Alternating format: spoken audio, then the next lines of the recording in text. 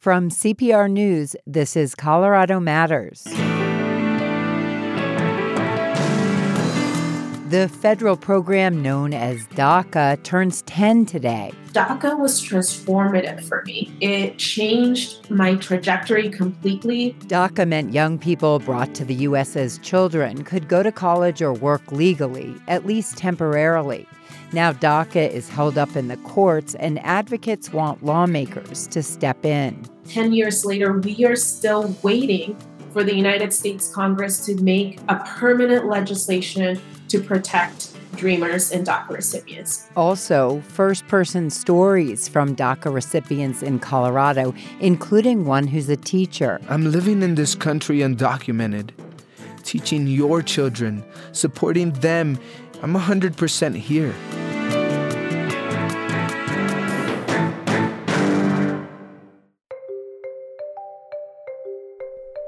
Hi, I'm CPR's President Stuart Vanderwilt. I'm taking just a moment to speak to all of our valued members and to thank you for your continued support of Colorado Public Radio.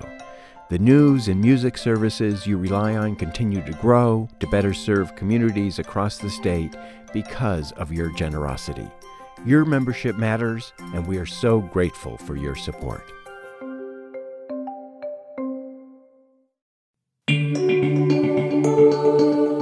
This is Colorado Matters from CPR News. I'm Andrea Dukakis. 10 years ago today, President Obama stood outside the White House to announce the creation of the Deferred Action for Childhood Arrivals Program, or DACA. Effective immediately, the Department of Homeland Security is taking steps to lift the shadow of deportation from these young people. DACA allows young people brought to the U.S. unlawfully as children to attend college or work. Eligible individuals who do not present a risk to national security or public safety will be able to request temporary relief from deportation proceedings and apply for work authorization. 18,000 Coloradans have taken Obama up on that offer. We'll hear some of their stories today.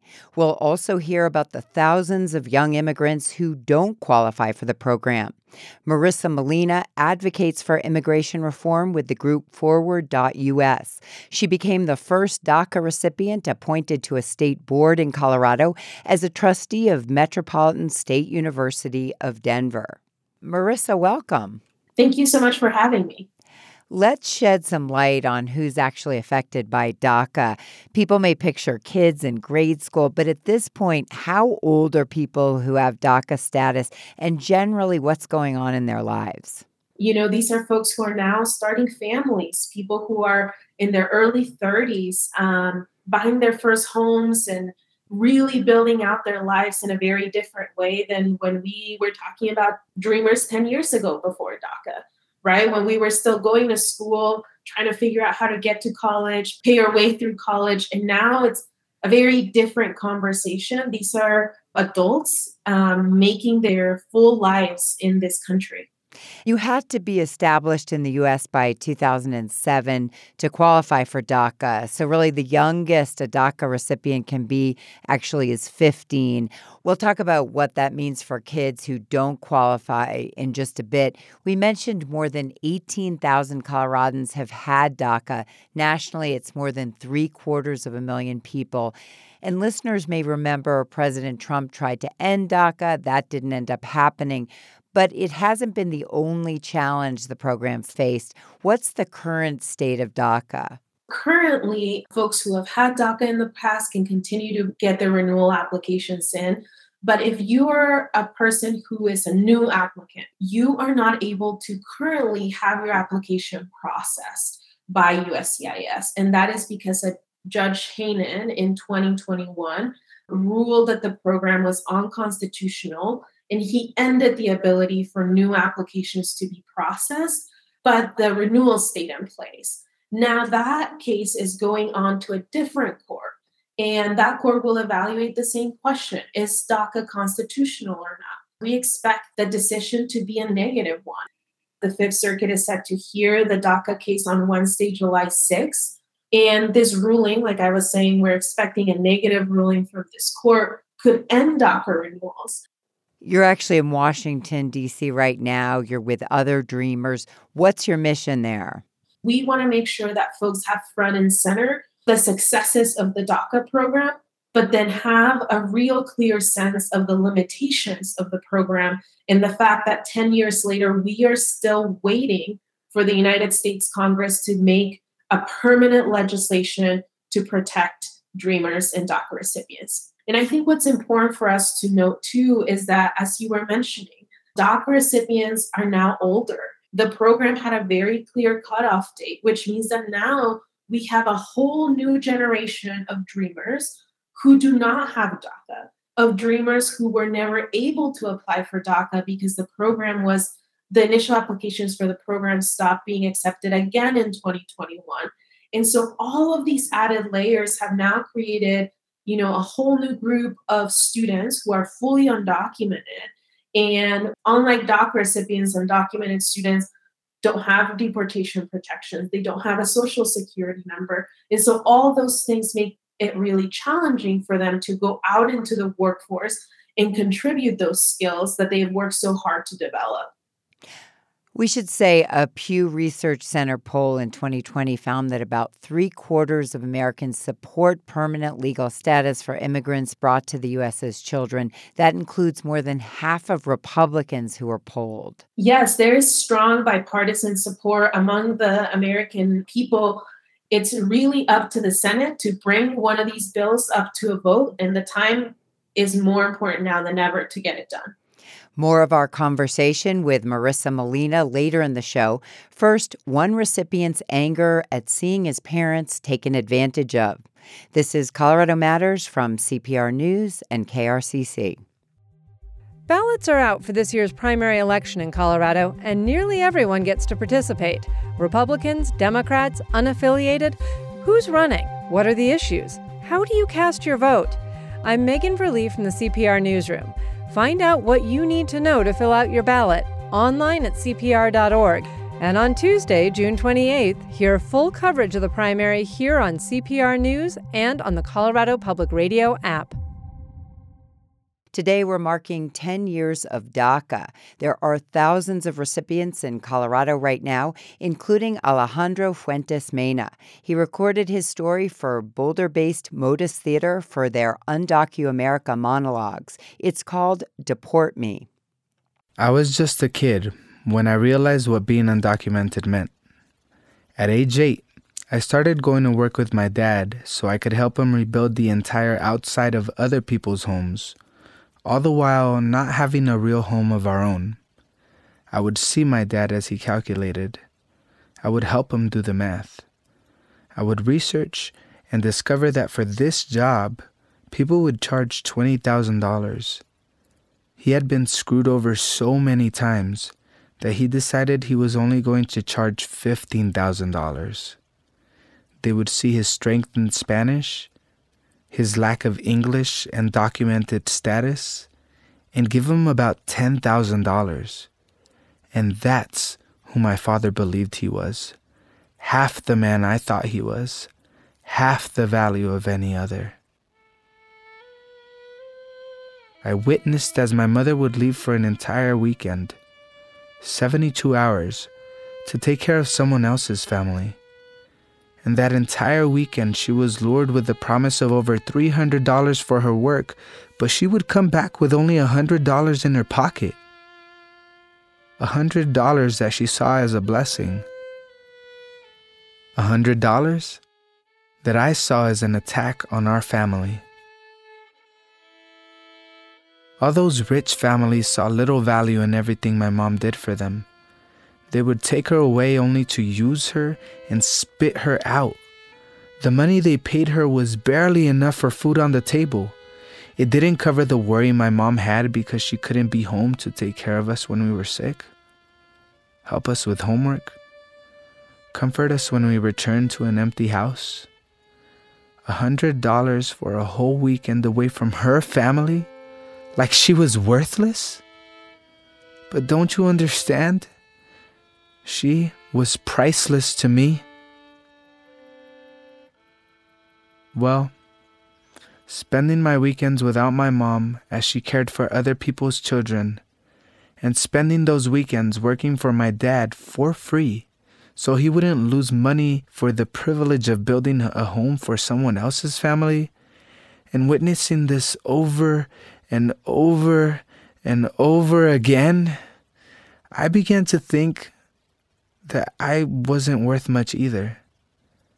Despite the fact that I had been recognized at school as gifted and talented, despite the fact that I was a math whiz, that I learned English, a completely unknown language, in about a year, and that I was an engaged student, despite the fact I was the precocious worship leader at my church, I let those weekends of feeling worthless affect me.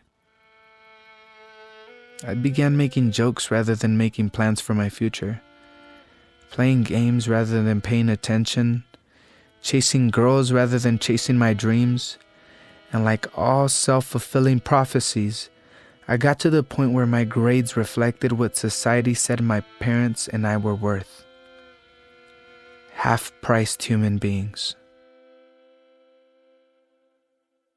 But luckily, I had a teacher named Miss Kovacic who worked hard to remind me of my value and helped convince me that what this society was telling me and my family was wrong. With her support and that of many others, I got myself out of that pit of self-deprecation, past the insecurities, past the hate, past the negativity, past that half version of me, into a good college and into a position where I am now an educator who teaches math. And like my mentors, I teach young children of their value, because all children are valuable, just as you and I are valuable. As a teacher, I can't help myself. Let me take you to school for a few moments. Y'all good with that? So let's start off with a little math lesson.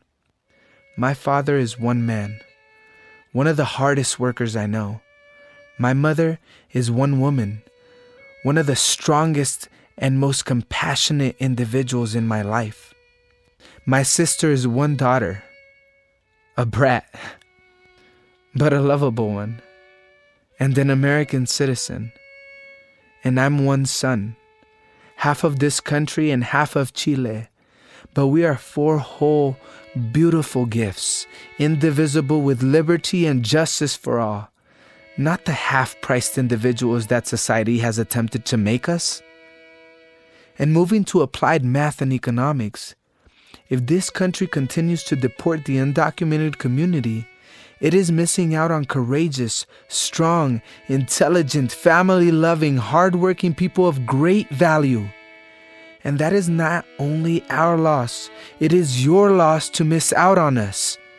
Not to mention the billions in taxes we bring in every year, which is billions more than large corporations are paying.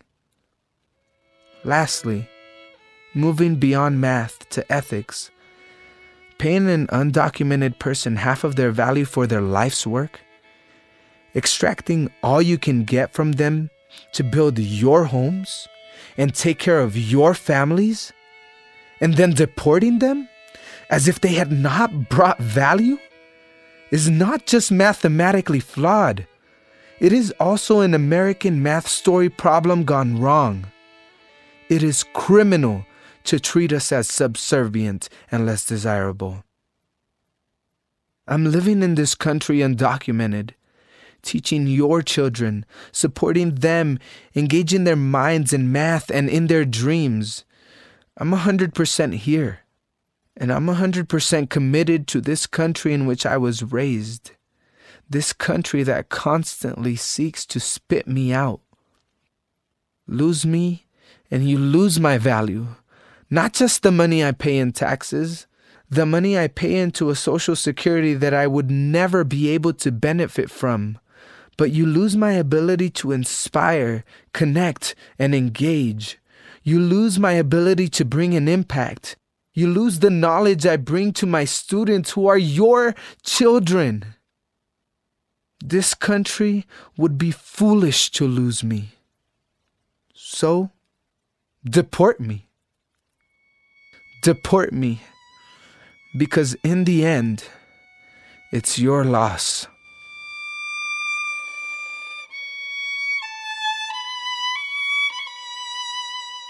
DACA recipient Alejandro Fuentes Mena. This is Colorado Matters from CPR News.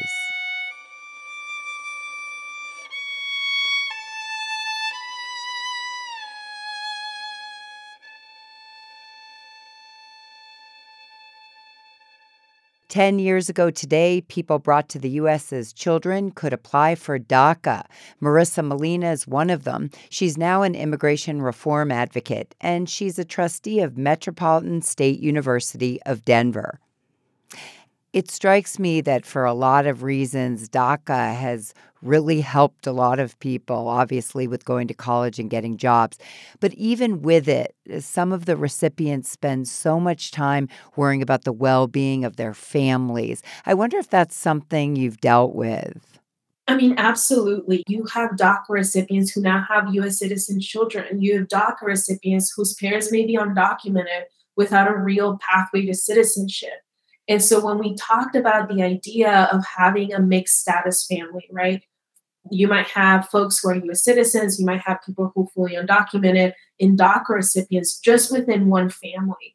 And so it creates all of these different layers of anxiety and uncertainty that can become really difficult for so many families. At the same time, as a trustee at Metro State University of Denver, you have a firsthand look at recipients like Alejandro, who we just heard from, and what it's meant to get access to higher education. Can you share with us what you've seen?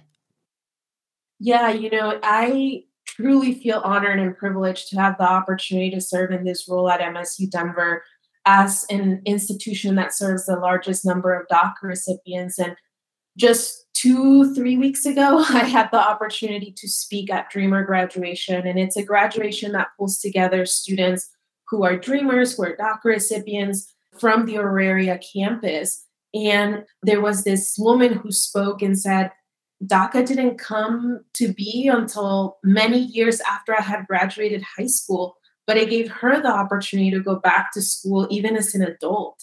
And this is why I feel really proud to be a Coloradan, because in Colorado, we've passed in-state tuition. And so we've given this additional pathway for students to be able to go to college without having to think about, do I belong there or not? And just to see the pride of the families, the parents who were wiping away tears. Like, I think about the lives that have been touched by the program being so much more than just, the Coloradans who have DACA, but thinking about their families, thinking about their kids and what that now means for the trajectory of those families. DACA was created in the middle of your own college experience. How did that impact you? Being in Washington, D.C. right now has been such an emotional moment for me, thinking about where I was 10 years ago. The summer of 2012, after I've come home from my sophomore year in college at Fort Lewis College, I told my parents I'm going to leave college. I was paying out-of-state tuition. I was undocumented. There was no DACA. And I couldn't see a way for me to pay back my parents for their enormous sacrifices if I didn't have the ability to work, if I was going to graduate with a degree that would look pretty on a wall, framed, but mean nothing without that Social Security number. And so I received DACA that summer of 2012. I went back to Fort Lewis College, was able to apply for my first private student loan to pay for school. And then in 2013, which was my senior year of college, Colorado passes the asset legislation, which granted undocumented and DACA students in-state tuition. So DACA was transformative for me. It changed my trajectory completely. It is one of the reasons why doing work in public service is incredibly important to me, because I was being given this huge opportunity by this country I love. I think many people may not realize that it costs money to apply for DACA and that the status only lasts 2 years unless you renew. Some families choose to try to get an attorney to help them with the application as well.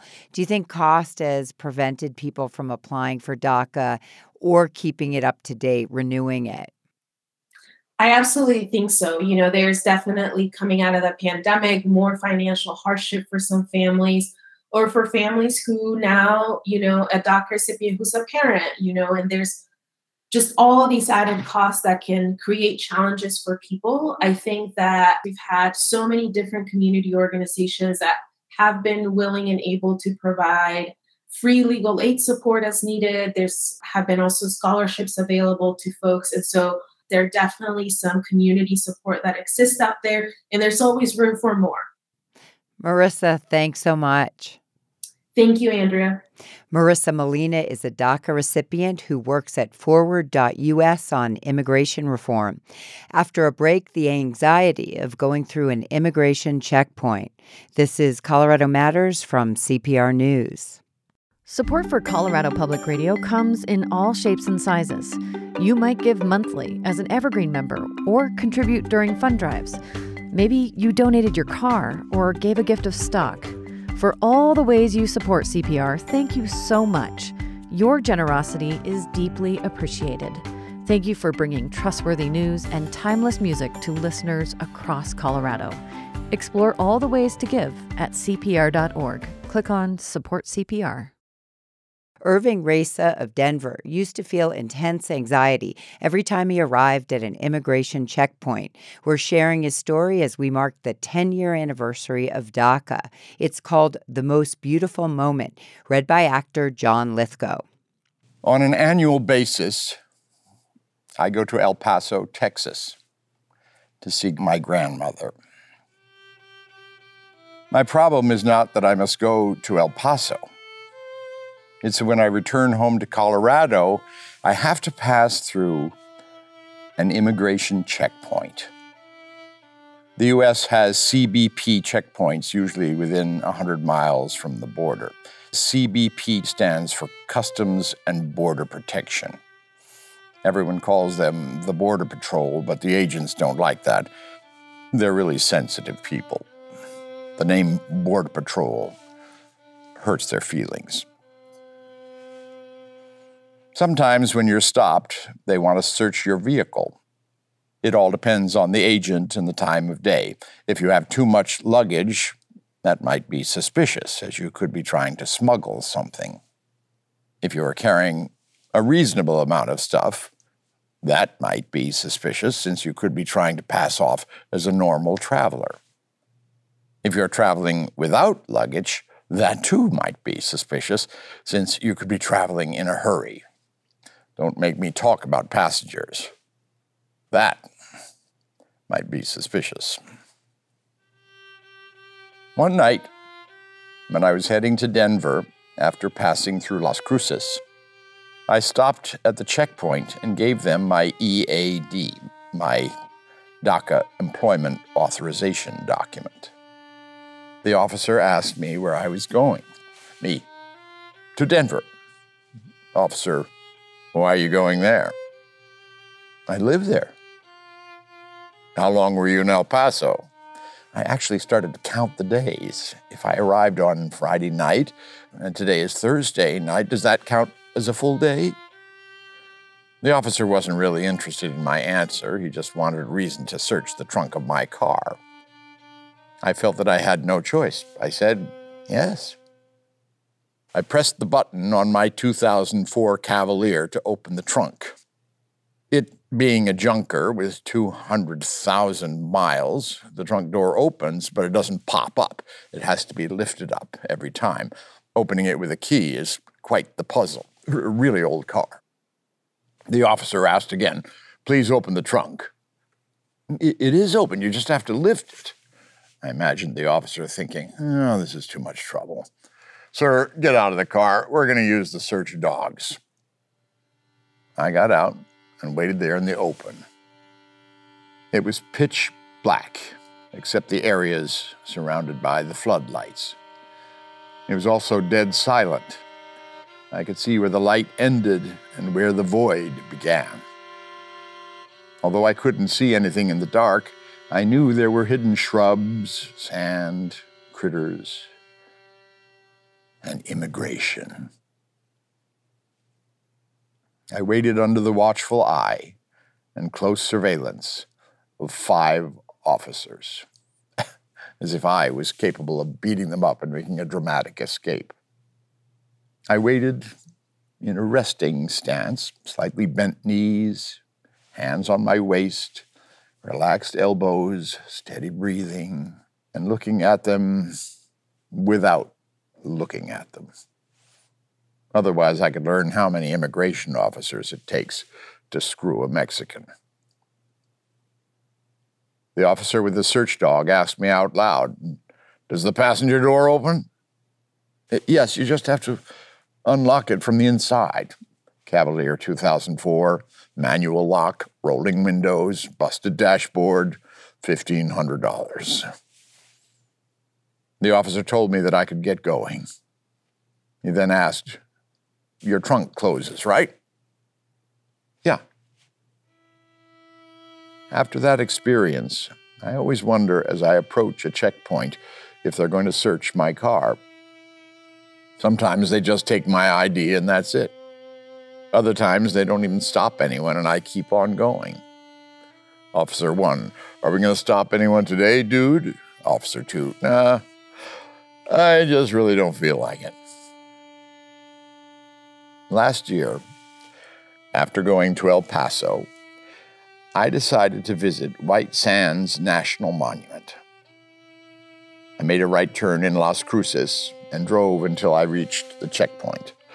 I always have my ID ready, and I gave it to the officer. "Officer, where are you coming from?" "Me, from El Paso." "Where are you going?" "To the monument." "Why are you going there?" "To see the monument." "Can I search your car?" When she asked to search my car, I remembered a conversation that I had with Victor Galvan, who leads immigrant rights trainings. I told him about my previous experience. He asked me why I let them search my car. I don't know. He told me to exercise my rights the next time I passed through a checkpoint. So in response to the officer's question, I said no. The officer took a step back and went to talk to her supervisor. I usually don't look at them if I'm not talking to them, since I don't want to look mean at them. The officer came back and asked me if they could search my trunk. "Is it truly necessary?" "Just answer the question, sir." "No." The officer went back to talk with her supervisor. I assume they did not really expect that kind of response. I imagined their conversation. "Officer, he said no to searching the car. What do I do now? It's not supposed to be this way." Supervisor, "Okay, what if you ask him again and see if he flinches this time?" "Sir, I asked him again and he said no again." "Well, we can impound his car and search it later." "A Cavalier. We have standards here. Let him go." I was permitted to move on. And in a few miles, I reached the monument. Once I got to the monument, I went to their checkpoint. The attendant said, "Welcome to White Sands National Monument. Would you like a day pass or a season pass?" "I'll take the day pass." "Thank you. Here is a map and your car sticker. Enjoy your stay." When I'm at a CBP checkpoint, I always figure that they will stop me, search me, and shake me up a bit. I've not heard of any DACA recipient being arrested or beaten at a checkpoint, which doesn't mean that it hasn't happened and that I won't be the one it happens to. But if the agents think either I or my car looks suspicious, that could be it for me, whether I'm guilty or not. Even spending a single day in detention could mean losing my DACA status, and that would be a disaster. But that day, near Las Cruces, 50 miles from the Mexican border, I was stopped at a checkpoint, and I exercised my rights. and my rights, as written in the Constitution, were respected. For many Americans, the Constitution is something they might take for granted. But that day, when my rights were respected and the Bill of Rights was honored, I experienced the most beautiful national monument America has ever created. Actor John Lithgow reading a monologue written by Irving Reza, a DACA recipient in Denver. The monologue is part of the Undocu America project from Boulder-based Modus Theater. DACA was created 10 years ago today. I'm Andrea Dukakis. This is Colorado Matters from listener-supported CPR News and KRCC.